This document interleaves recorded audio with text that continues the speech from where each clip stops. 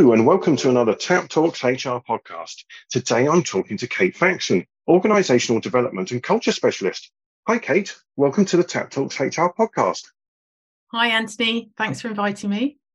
No worries. So Kate, today we're going to talk about the great work you are part of at WEN, the Women in Higher Education Network, and a specific project you are currently working on. So do you want to kick off by telling the listeners actually what WEN is all about? Yeah, sure. So WEN is a network for all women who are working in higher education across the UK. And when we talk about women, we basically mean anyone who's not a cis male. So it includes non-binary people and trans women who are comfortable in a all-women environment. Our aim is to propel women to achieve their ambitions and enable universities and the higher education sector to accelerate change. So the reason that we came together in the first place was that I worked at UCL, which is University College London. I worked alongside someone called Alice Chilver, who also worked at UCL. And she created a staff network for women working in professional services in our university.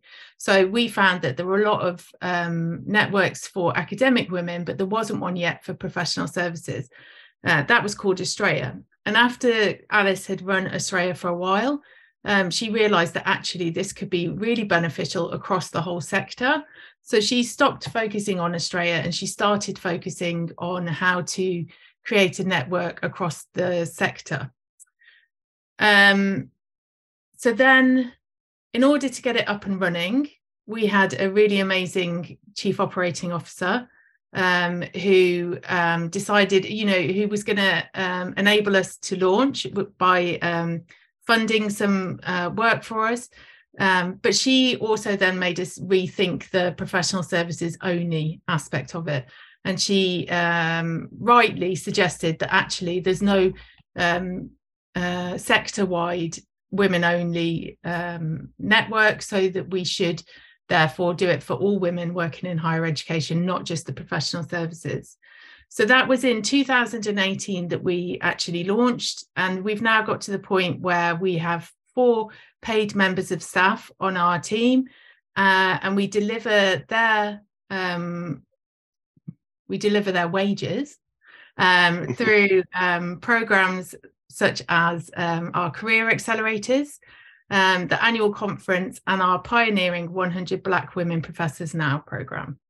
That's fantastic. So it's great that it's 5 years down the line already from such a nuclear beginning. You've gone into something that's now across the sector. So you mentioned a project or two you're working on at the moment. So do you want to let us know a bit more about that actual project around 100 Black Women Professors Now? Yeah, sure. Thank you. So the 100 Black Women Professors Now is a pioneering project. It's the first of its kind in the UK, and it's specifically about addressing systemic failures and barriers that mean that Black women aren't able to reach professor level in universities compared to people of other genders and ethnicities. So the reason that it came about was because Alice, who I mentioned earlier, had read a report by someone called Dr. Nicola Rollock called Staying Power. And she found that in 2018, there were only 25 Black British female professors in the UK universities. So that's the smallest group of professors, both in terms of race and gender. And when you work it out, compared to the 12,500 white men professors, it's about equivalent to somewhere between 0.1 and 0.2% of that total number of professors are Black women. And that's just not okay. And so in Nicola Rollock's report, she suggested lots of things that the sector could do. And when being a champion for women in the sector, felt that this is something that we would love to get involved with. And so we got involved.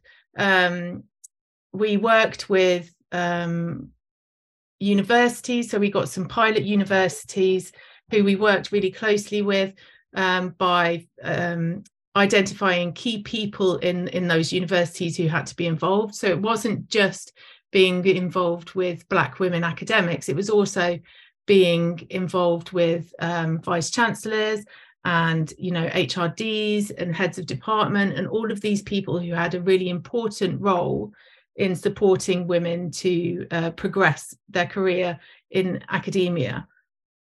So that's interesting. I mean, just pulling you back, I mean, those numbers, like 25 Black British female professors out, and compared to 12,500 white men, I can see it.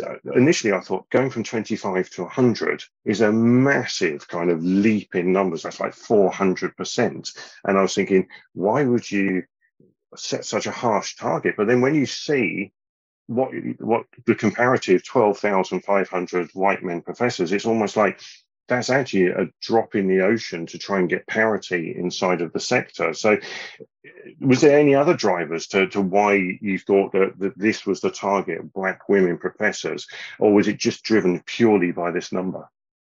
So mainly by the number, and you're right, looking for a 400% increase does sound aspirational, but it is necessary, and so that's why we aimed for it.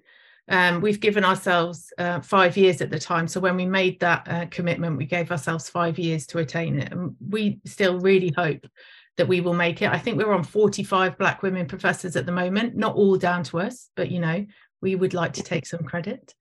And then specifically the Black women, so not looking at Asian women or other ethnicities, was actually quite a controversial decision, because a lot of people are used to working with the umbrella term BAME, and they're all minoritized, so why wouldn't we support all of them? But actually looking at the figures very clearly stated that the people that we have to support the most are Black women. So that's women from Africa and Afro-Caribbean ethnicities. And I suppose, I mean, thinking by streamlining it right down, you can actually get to real tight causes. If I think around the work of by Kimberly Crenshaw around intersectionality from the 80s onwards, actually it's not just about, you think about the WEN network, you think about men versus women, male, female, but then you think actually white versus Black. There's two things going on there. So I can imagine if you then started putting extra layers on different challenges, then it would become too complex to achieve such a magnificent result in 5 years. So is that something that went along the lines? Yeah. It's interesting because I was checking my figures earlier before having this conversation, just to be sure. And I was looking at the HACER data, which is where, it's like where published data on the sector. And I was just double checking that.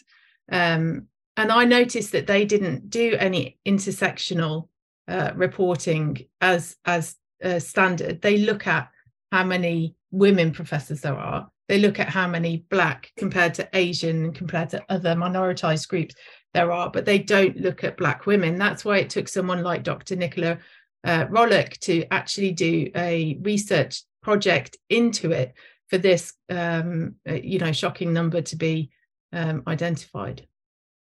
And I think you can then say, well, that shows a challenge in other sectors as well, because we're talking obviously around the education sector here. And actually, I love academia, and I use a lot of their work in some of the white papers I do.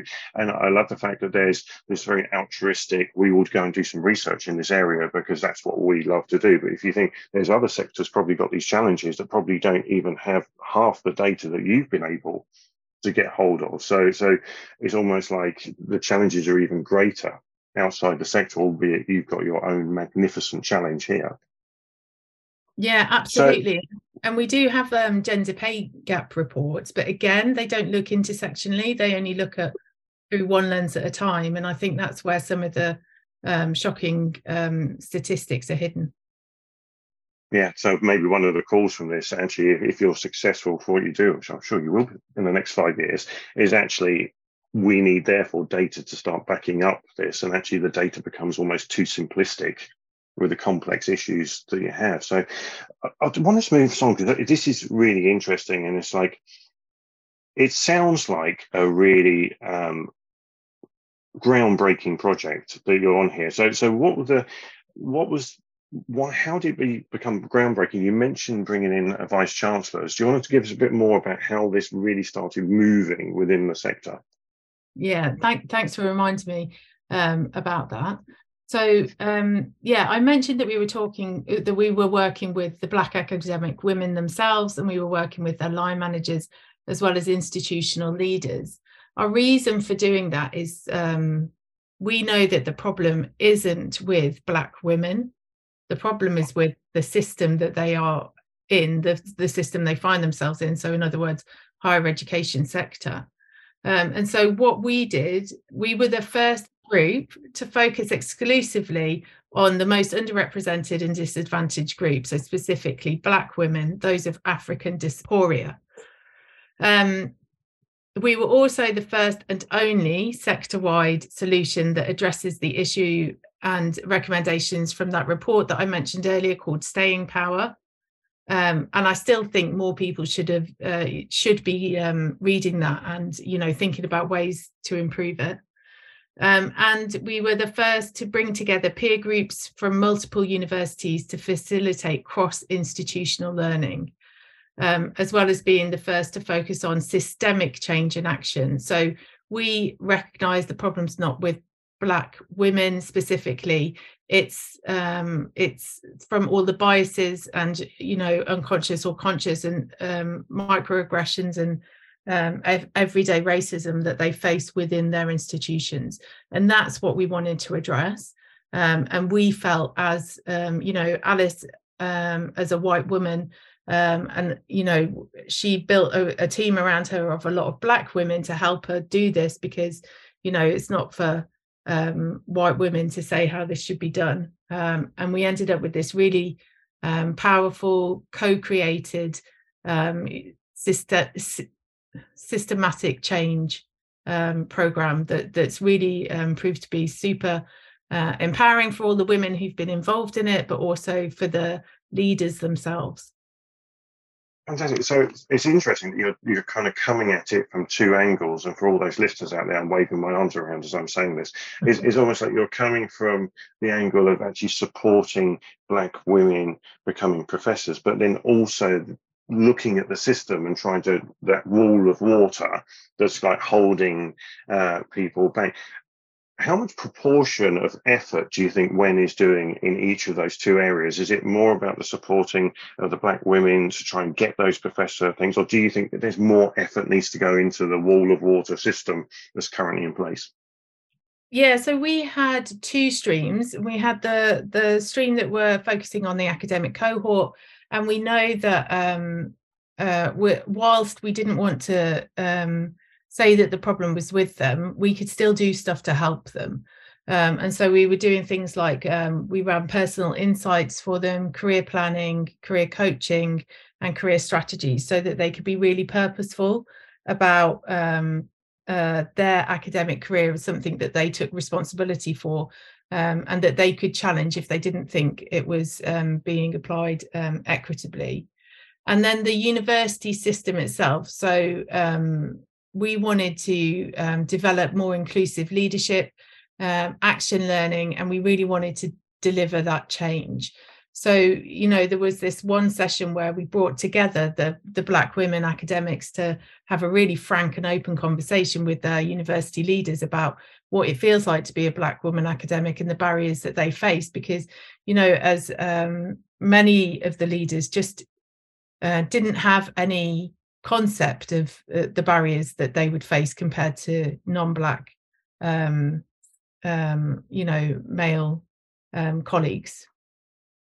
And that's really interesting, isn't it? Because they're giving that exposure and insight into actually some of the examples where people feel they're being held back. That's not your traditional classroom stuff where people feel bad about things. It's actually giving them insight, because you don't know what you don't know. half the time. And I believe in the goodness of human spirit that often pervades, not always, but often. And so actually giving that insight, and I love the way you brought people together into that action learning. Also like that concept around, it's almost like empowerment, support and knowledge for the existing Black women. So that's fantastic. So have you any kind of, you spoke about the number gone up slightly and your hope that you were part of that number going up. But have you got any kind of other ideas of kind of impact that you're having at the moment or you want to have in the coming months? Yeah, so we did some evaluation and, we talked to the leaders of the university and asked them about the impact, and 100% of them said it has made them more aware of the experiences of Black women academics in the university. And that's the starting block, really, isn't it? Just to make them open their eyes and ears and to understand the lived experience of Black colleagues. 95% of them would recommend it to other universities. 80% said the program had supported them to identify actions that can change the status quo. I could go on, but it's a lot of really nice headlines coming from the leaders. But then looking at the Black women themselves, their feedback was really powerful as well. So when we did the evaluation, it was so that we could put together an impact report. So we did it before the end of the programme. But even halfway through that pilot, 70% of the cohort felt that it already changed their attitude about their future career. 70% of them had felt that it had already accelerated their career progression. 65% of the cohort had or currently are considering leaving academia, and we changed that. Okay, so that number, that 65%, was a group of women that we really wanted to focus on. So people who had thought about leaving academia or were actively thinking about leaving academia. We want academia to be a welcoming place where people can thrive, of all ethnicities and genders. So we worked specifically with them, and we found that of that group now, 85% of the women are more likely to remain because of the programme, which, that for us, that's a big win for us. That's fantastic stat, that last one, isn't it? Because actually, if you're focusing on a group of people who had bad experiences or enough experiences that they were thinking about, I'm teetering towards moving on, and from that, like the vast majority are thinking more likely to remain. That's a good experience for people. And as you say, then you have to work on the system to make sure it's not just it's like the whole diversity and inclusion bit, isn't it? You can recruit diversity, but actually it's changing, it's getting the right culture and system inside that creates the inclusion and that ability to thrive. So fantastic. It sounds like you're loving what you're doing, and the WEN network is going from strength to strength from a standing start in 5 years ago. So I suppose that there's a question, the very, very short question I can ask, but probably might have a lengthy answer, I don't know, is what next for the WEN network? What are you working on now? Is it this project that you're going to work on, or is there anything else coming down the line? Yeah, I'll say that, but I'll do the post-match favourite and just point out that this is not me. I've not done this. This is a huge amount of women working together to get this project delivered. So, I'm sharing it from my perspective of it because I'm really proud of WEN and because of my involvement with WEN. But it's definitely not my project.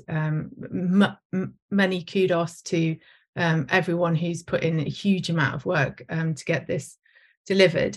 So what next? We're now about to launch the next cohort. So from January to December 2023, we are running cohort number 2. We've got 8 universities lined up to be part of that. 79 Black women academics, from PhD to senior academics. So we're looking at the whole pipeline. We've got 130 stakeholders engaged, and we will start very, very soon, I think this month, enrolment for the 2024 cohort. In terms of other stuff that WEN are up to, we've got our annual conference taking part in not taking part, running in June the 27th, and that's like, it's always such an amazing event, but this time we're going back to being in person, so it'll be really celebratory and amazing space to be in. And we're also continuing to run career accelerators, which are for all women working in higher education, and it's kind of like not looking at the systemic change that we did with 100 Black women professors now, but the women focused work, so doing things like career coaching and career strategies with them. And it's always such an amazing thing to be involved in, because when you see other women having light bulb moments because of the way that you've presented something to them, it's just hugely rewarding and fulfilling. Yeah, it's fantastic. I know from my own coaching experiences, when you get that aha moment and that limiting belief is removed, and people can see the potential of themselves, it's almost like you have an inner glow that you were some part a conduit to help that to happen. And I love your post-match interview there, Kate, about, and I know a few other people on the WEN network, and you're all as humble as everything. And I think that what makes the WEN network so great, because actually it is, whenever you ask anyone, it's because together as a collective we will work. And I think that's a lot of organizations could probably take a page out of your book for that one. And you're talking about 8 universities this year, so I suppose the challenge out there is to all those other universities, and yes, I'm talking to you right now, you should get in contact with WEN and actually take part in this great initiative. So with that in mind, Kate, we're almost out of time now, but I think you've kind of got enough time for a bit of a plug. So if people wanted to find out more about the Women in Higher Education Network, where do they go? How do they do that? Perfect. So the website is wenequality.org, which is very easy to remember. And for women working in higher education, it's free to join, so there's absolutely no reason not to join. But we also love to hear from partner institutions about how we can support them. And obviously, if you wanted to be involved in the 2024 cohort of 100 Black women professors now, then that is, we'll soon be opening the books on that. So get in touch. Fantastic. And Kate, thank you ever so much for your time. You've really brought this work you're doing to life, and also the history of where you came from to where you are now. And I'm sure when we talk in 5 years' time, it's going to be absolutely massive and everyone's going to be involved. So thank you very much for your time on the podcast today. Thank you. Thanks so much. No worries. And just to remind you all, that was wenequality.org. There you are, plug number 2 for you. So that's it for this time on this podcast. If you've enjoyed this, you can find all of our other podcasts at tapsolutions.com, along with our insight reports and white papers, including stuff from academia that we pull in to support some of those people issues. So thanks for listening, and we'll see you on another Tap Talks HR podcast soon. Bye for now.